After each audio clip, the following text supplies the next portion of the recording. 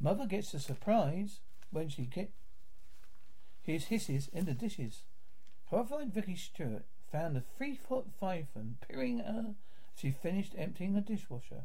40-year-old mum screamed. There's a snake when she spotted its beady eyes lurking in a gap behind the appliance. Husband Peter came into the kitchen to see the 3-foot reptile poking out. He said, I know this is stupid, but I put my hand out to see if it would bite me, but it just licked me.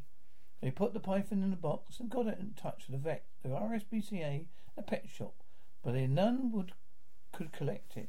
So they contacted pet-loving neighbours who had recently moved out, who revealed one of their snakes had gone missing.